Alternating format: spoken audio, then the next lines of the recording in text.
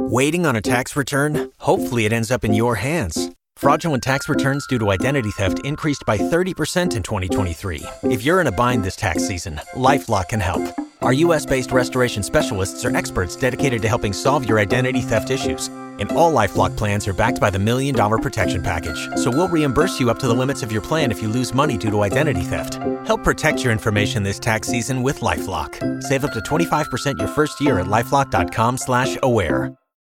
Join us today during the Jeep Celebration event. Right now, get 20% below MSRP for an average of $15,178 under MSRP on the purchase of a 2023 Jeep Grand Cherokee Overland 4xE or Summit 4xE. Not compatible with lease offers or with any other consumer incentive offers. $15,178 average based on 20% below average MSRP from all 2023 Grand Cherokee Overland 4xE and Summit 4xE models in dealer stock. Residency restrictions apply. Take retail delivery from dealer stock by 4/1. Jeep is a registered trademark. Hi, this is Greg Kilstrom. Welcome to Season 3 of The Agile World, where we discuss customer and employee experience, organizational and workforce transformation, and how business can adapt and continually improve in an agile age. The Agile World podcast is brought to you by TEKsystems, an industry leader in full-stack technology services, talent services, and real-world application. For more information, go to TEKsystems.com. To read more about the topics discussed in this show, you can go to my website at theagile.world and read my latest articles, or get a copy of my latest book, The Agile Workforce, now available on Amazon and other retailers. My name is Greg Kilstrom, and I'm the host of the Agile World podcast. I'm excited to introduce part one of a special three-part series about how brands should approach their digital and customer experience strategies, brought to you by TEKsystems, an industry leader in full-stack technology services, talent services, and real-world application. Today, we're going to talk with One North leader, Kalev Peekna, about how brands must evolve their strategy to elevate the customer experience. Kalev, welcome to the show. Thank you. Thanks for having me. Absolutely. So first, why don't you tell me a little bit about your background and what you do at One North? Sure. I'm the chief strategist of One North, which is a super fancy title and a way of saying that I lead the strategy discipline. And strategy at One North is a multidisciplinary team. It includes brand, CX, UX, data, and technology. And we work in that deliberately multidisciplinary mode to help clients basically make the most of digital for their brands. Great. So let's dive in here and talk about customer experience.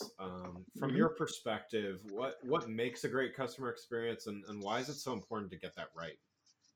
Yeah, such an important and somewhat philosophical question. It's one of those questions that it can be really hard to find. It's one of those questions everybody wants an answer to, but it can be hard to answer. You might start with, great customer experience is one that a lot of customers engage with and use. But I think even as individuals, we all have experiences. Maybe there's a purchasing experiences or a service experience that we use frequently and still don't really like very much, right? I think like we did it for years with taxis before Uber came along. Now even Uber has its set of I would say regular but disgruntled customers, people who routinely use it but also complain about it. And Right. we have things like that in our life. So mere financial success or just engagement isn't always enough. Isn't really enough to designate a customer experience as great. When I think about it, I think a good customer experience is one that's not just financially productive, but one that leaves the customers with a set of positive feelings and impressions, and where those positive feelings and impressions are aligned to the brand itself. And specifically, so if they're experiencing a certain impression, such an impression that a brand is very smart, that should be aligned to that brand's platform. Like if the brand is going for smart, that's what the customer should feel. If the brand is going for easy to use, that's what the customer should feel. So it really comes down to those end sentiments once the experience is completed. Are they both positive and are they aligned? Yeah. So we certainly share the the sentiment here that the customer experience is important, and a lot of companies say, there's signs customers number one and all that. So everybody seems to agree that customer experience is important, and it matters. Why do you think it's often so poor? Yeah. Sometimes, I would say there are some brands out there that I don't do think it really matters. I mean, I think Spirit Airlines, like the airline industry in general, is always a fun thing to think about in terms of customer experience. I think to Yeah. some of the brands in that place, it does matter, and they're competing on the basis of customer experience. There's some highly successful brands that don't even try to compete on the basis of the customer experience. They're competing on price point or like specific market availability or access, and that's fine. But for the people who say and feel that they really want to commit to competing on the basis of a customer experience, why does it still end up being so terrible? There's any number of factors. One is the first one I said is that they're good at saying that, but they're really not good at deep, thick listening to what customers actually need. And so, you know, they might, for example, have a lot of customer service data. I don't think that's the same thing as CX data, but they might have, a lot of that. They might have engagement data or sales data that they're looking at. Um, but they're not really investing in the sort of qualitative research that CX practitioners usually try to build into their strategy engagement. So they're not having deep interviews, focus groups. Um, when I've talked to people and met resistance when we propose that kind of research, the reasons are many. It often comes down to price or speed to market. They're so desperate to move quickly that they usually want to skip over the listening or the research. Um, or they may simply convince that they're not going to hear anything they don't already know.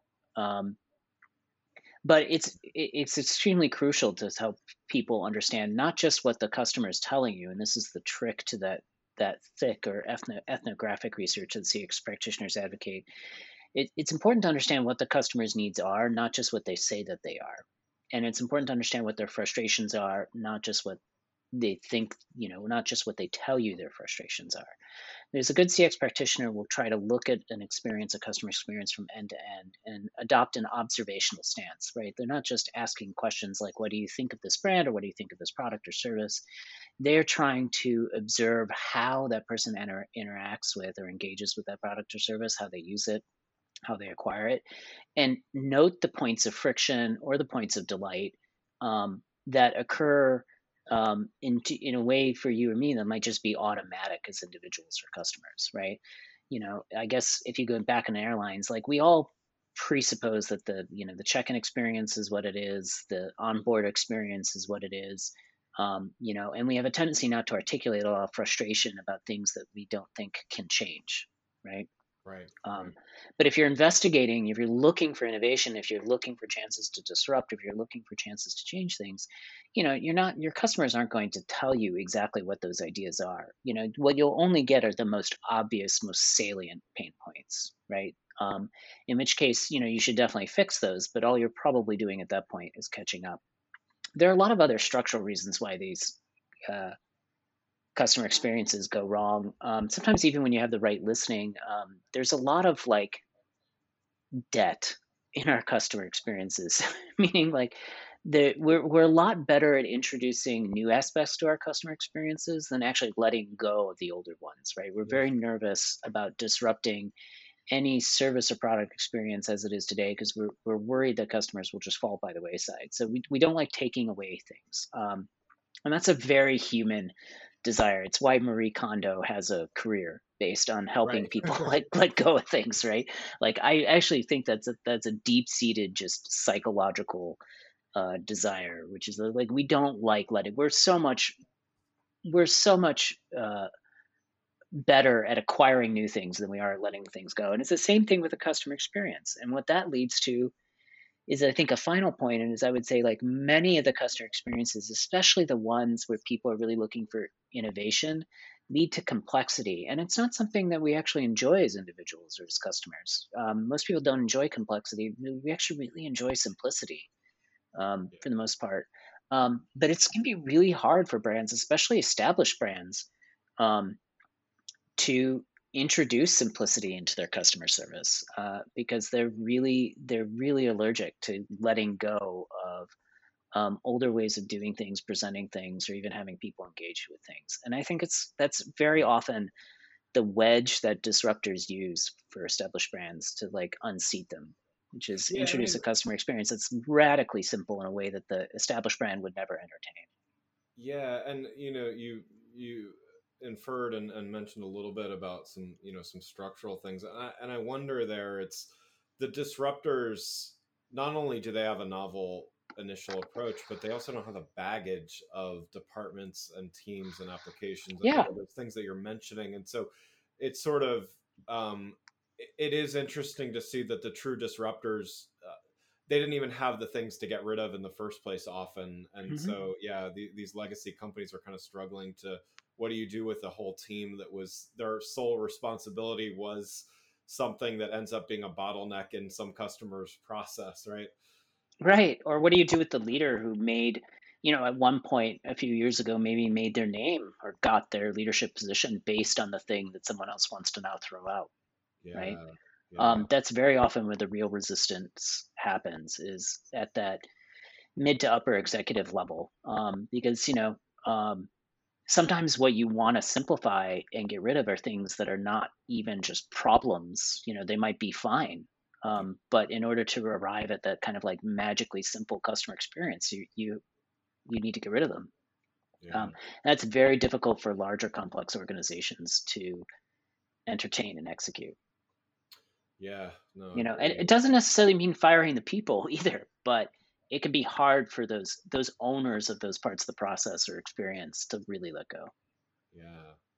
Well, let's shift to talk a little bit about more recent events and Hmm. talk a little bit about how brands have adapted their customer experience strategy, because of the pandemic and because of Yeah, some of those customer behaviors that have shifted because of the pandemic. yeah. It's been such a fun time to be a CX leader. A terrible time to be a human, Right. but a fun time to be a CX practitioner. Right. So terrible year across the board, for all of us as individuals, and not done yet. Right. Right. Right. But for people in CX, what was amazing was to watch CX and particularly like a digital customer experience just leapfrog. So the most salient impact of the pandemic happened in the acceleration of digital. So I was in 2019 talking about moving people and helping clients work on their CX to move to a digital first mindset to CX, right? We were talking and across dimensions. If that CX effort was done like in a recruiting or talent space, we were talking about helping people rework the recruiting strategy to enable the presumption that we'd be using digital tools like all the Zooms and the WebExes of the world to handle interviewing, and doing that because it was easier for recruits to schedule rather than um, going into offices or flying or that sort of thing. And we were talking about using digital tools to help with the application, the resume analysis, leveraging AI to reduce the complexity inside. That's just one example. We were Right. doing it on customer basis. We were doing it in a marketing standpoint, and digital first was really the mindset that we were going to most of our clients with. And what happened was that I think over the course of like literally March to April 2020, um, digital first got completely leapfrogged, and we by necessity entered into like we have to go from um, also past digital first to digital only, and we have to do it right now. Yeah. Right. So Right. everybody was required to establish almost completely digital means, and it had a lot of impact, like digital means to people to access their products and services, and it had a lot of impact. I mean, a lot of that initial activity was very ad hoc, and that's certainly understandable. I think a lot of clients of ours and a lot of brands are trying to reassess, okay, since I did things fast, furiously in an ad hoc manner, how do I reintegrate this experience so that it feels more brand aligned, is more positive, so I can reduce some friction. Um, Right. Other things that are interesting is that, a lot of people really hadn't gone full force on issues of accessibility and inclusive design in their experiences because they had been leveraging analog experiences to provide access. So if you think about, you're trying to sell stuff through a website, if you have people that um, can't see or have like motion or like mobility issues. I think here, like a lot of financial services, there is a lot of like, okay, we'll just go down to the branch, right? That'll be how, and we'll be ready to service you there. Yeah. And Yeah. that became impossible, right? You couldn't like leverage your in-person physical part of your product or service experience to make up for shortcomings in your digital experience. And so there's a lot of re-examination of those sorts of issues to make sure that your digital only experience is truly complete end to end. Yeah. And I think people are still working on it in parts. You know? Right. Yeah, and to I guess to piggyback on that a little bit, so not only recently, these brands have needed to change their, in some cases, massively upgrade, sometimes modify a little bit their digital presence, but structurally, um, as we were talking about at the beginning, not these organizations are not always, let's say agile, because this is the Agile World podcast, not necessarily Mm-hmm. agile enough to to make quick changes, especially when customer experience. There may be a CXO or head of customer experience, but as we all know, CX affects and involves multiple teams and multiple applications and all that kind of stuff. So how how do organizations approach it? Like, how do they change to be more adaptive and quick and flexible enough? And what, how do you work with an organization to wrap their heads around how adaptive they need to be able to be? Yeah, one of the things that we talk about is that methodology alone is not going to save you, right? So Yeah. you can read any number of like agile books and follow the processes that they follow. But I think, those methodologies come from a world of making execution and delivery um, more agile, more Right. flexible. Right. And they do a really good job of that. We're huge fans of it. And there are ways to integrate and hook in certain strategy disciplines into like the overall sprint and epic rhythm.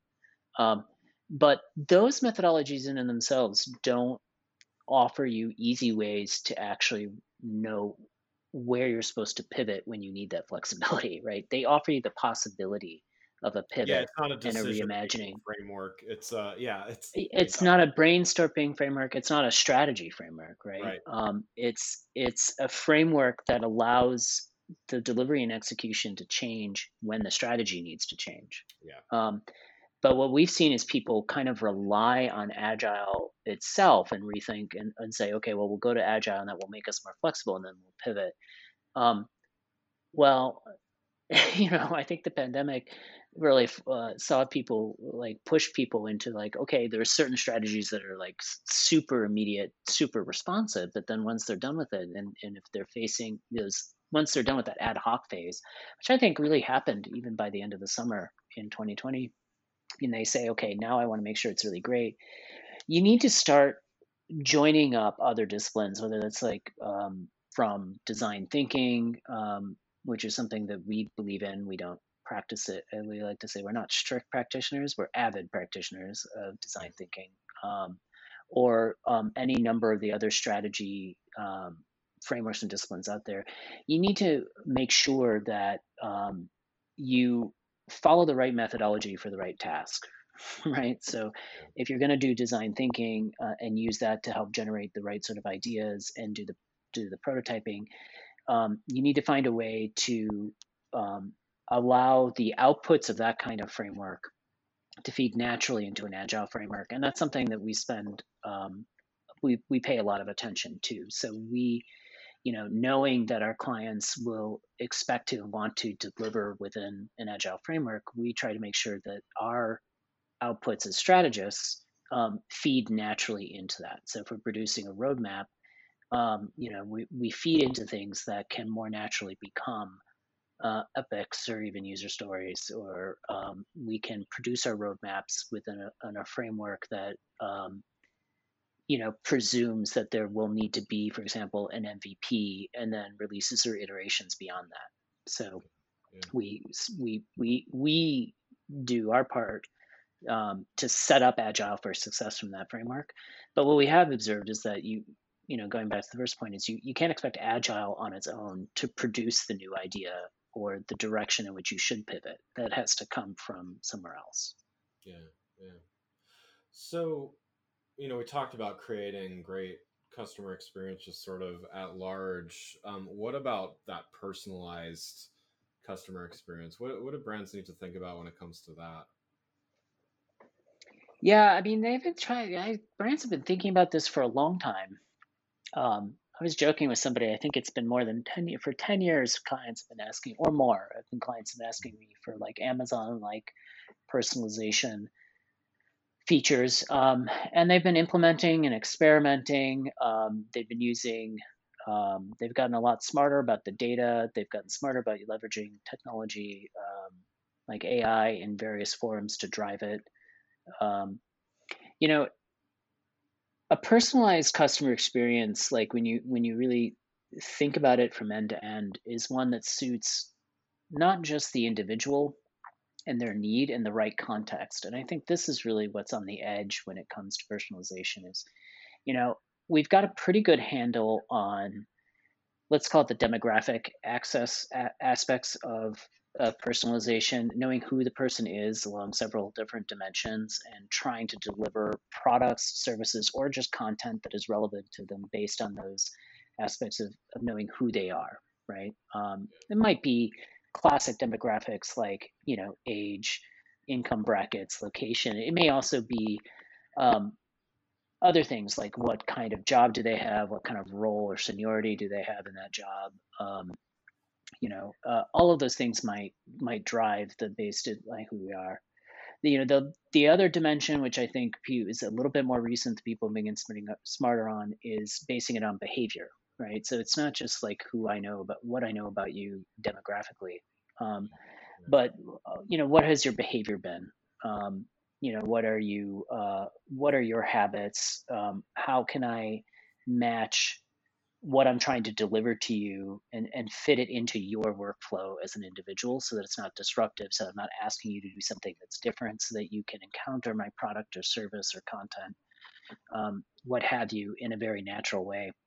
I think the final edge is really about context. It's not about general patterns of behavior or who you are. The final one is like, what am I trying to do or actually accomplish at this specific moment? And that's the current bleeding edge of personalization, and it's hard, right? It really it takes a lot of data and smarts and some guessing, to try to figure out, what is a person doing. Are they just browsing? How close are they to an actual purchase point? If they're looking for information, why are they looking for information? And that requires a much fuller understanding, not just of the individual and their general preferences, but really of their journey and their overall experience. And that's where CX can actually come in and really help with understanding your personalization strategy, because a good CX engagement or strategy practice should be able to tell you not just who the person is, not just what their preferences are and their general habits are, but what their overall journey or pattern of behavior is, and then for engaging with a product, service, or piece of information. And having a really good data informed understanding of what their journey is going to help you understand where they are at any given moment, and then be able to personalize the experience to that moment. Yeah. It was long winded, but I hope you understand that. Yeah, yeah, no, that's and I guess to kind of follow up on that. So we live. I call it, consumers are device agnostic or even channel agnostic, and so we're not only are they Hmm. switching between a bunch of devices, but they're also switching between the digital and the physical world. Maybe a lot less so Yeah. in pandemic times, but we're coming out of it, and even in some cases there's no way to avoid the physical component of CX. So how do you Yeah. um how do you work with companies there on does personalization play as much of a role? And how do you work with organizations to make that digital physical kind of blurring successful? Yeah, no, it's a very good point. Picking up, from what I was saying, like context used to mean, I'd say in 2013, around the time that responsive design became a thing. Right.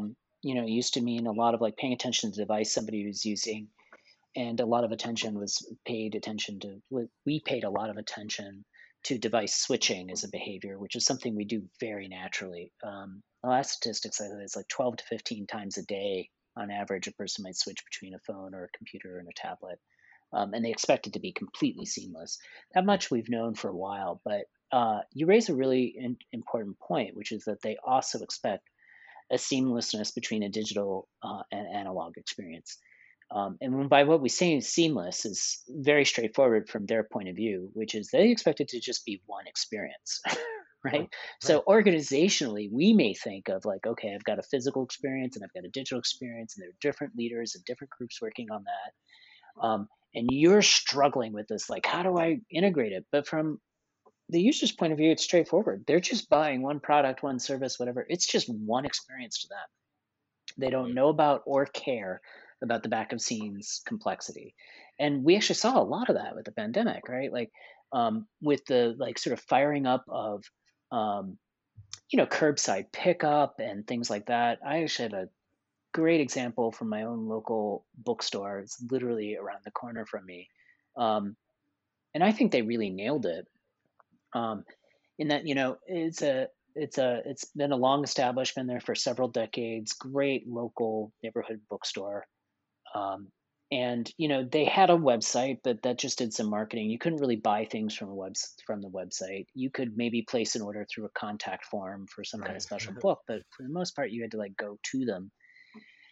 And I never did that, and I was always really frustrated with it because I'm one of those people that like really wants to try to buy local, and my partner's really good about pressuring me to buy local as much as Yeah. possible. But it wasn't a great experience. You go to the store, you didn't know if they had a book, you'd have to ask around, then you'd have to order it, then you'd have to wait a couple weeks. And they pivoted very quickly to allowing ordering from their website. Um, of just about any book. And now I prefer it because what they do is they allow ordering from the website. They reconfigure part of the store to create this pickup area. It's very quick. It's in, you're out. The wait time is sometimes in an hour. I don't even have to wait a day for Amazon to deliver it, right? Because if they have the book, I just get a notification saying it's here, and I can pick it up on my own schedule, right? I can Yeah. pick it up right when I get that notification, or a couple days later when I happen to be walking that way. And it's now become my preferred way to buy books because I think even though they're a small, independent local bookstore, they've nailed this sort of seamlessness between what they're offering, what they're offering in digital, and what they're offering in the physical space. So I think the key to really getting to that alignment is to maintain that customer or user focused, right? It's really key to recognize that it's still the same person. They're not a different set of customers. And to them, it's one experience, right? So your journey mapping, your planning, your service blueprinting, whatever you're trying to do, needs to keep that in mind. It's not about digital versus analog, and this is really where we've been pushing our clients. That's an unhelpful division that doesn't make sense anymore. Yeah. um, you need to go in some sense post digital, and we are actually talking to I talk to active clients right now that this is the world they're in as a result of the digital acceleration. You are now in a post digital world where that term doesn't have as much meaning as it used to because it's really just one experience to the user. They Yeah. don't see the difference, so they want one journey, one experience. Let's map it out, let's create it. And if we can maintain that mindset, we can get rid of those weird borders and friction points that happen. Yeah. Yeah. Well, one last question before we wrap up here. You touched on this earlier a bit, but what do you think some of the lasting effects of the pandemic are going to be on CX? Yeah, excellent question. I'm not overly fond of prognostication because I'm not always great at it, but I'm going to give it a go. Sure, sure. Go ahead. Um, you know, I think it touched a little bit on this. I think we're entering a post digital world in that sense, and it's not digital because digital doesn't matter. It's post digital because everything is digital. So Yeah. why are we still using that word, right? Um, so I think that that's one thing, and I think that's going to affect. It doesn't affect just CX, like that's the angle from which I'm coming at it today. But I think it's also going to affect concepts that are big in other areas that are probably prevalent to anybody who's pursuing agile, like things like digital transformation. Um, I think even organizationally, we have directors of digital, but if they're directors of digital that are owning, a subset of the product or services that are just digital, right? If they're on their own little island and silo, if that's on an expansive role, then, I think that there's going to be some instability in terms of how clients or how businesses and brands actually approach that. And I think a lot of that is a result of this extremely rapid acceleration of digital transformation that brands can't walk back from now.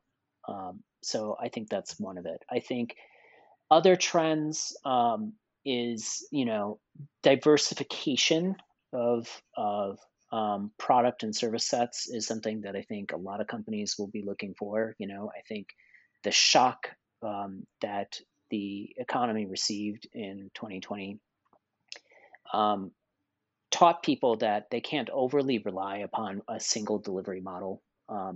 even if it is all digital. Right? It's not good to have revenue streams and delivery models that, even if they're great, are susceptible to focused risks like what we experienced in 2020. So I think people are going to be exploring ways to diversify how they deliver what they do. Again, whether that's a product, a service, content, what have you.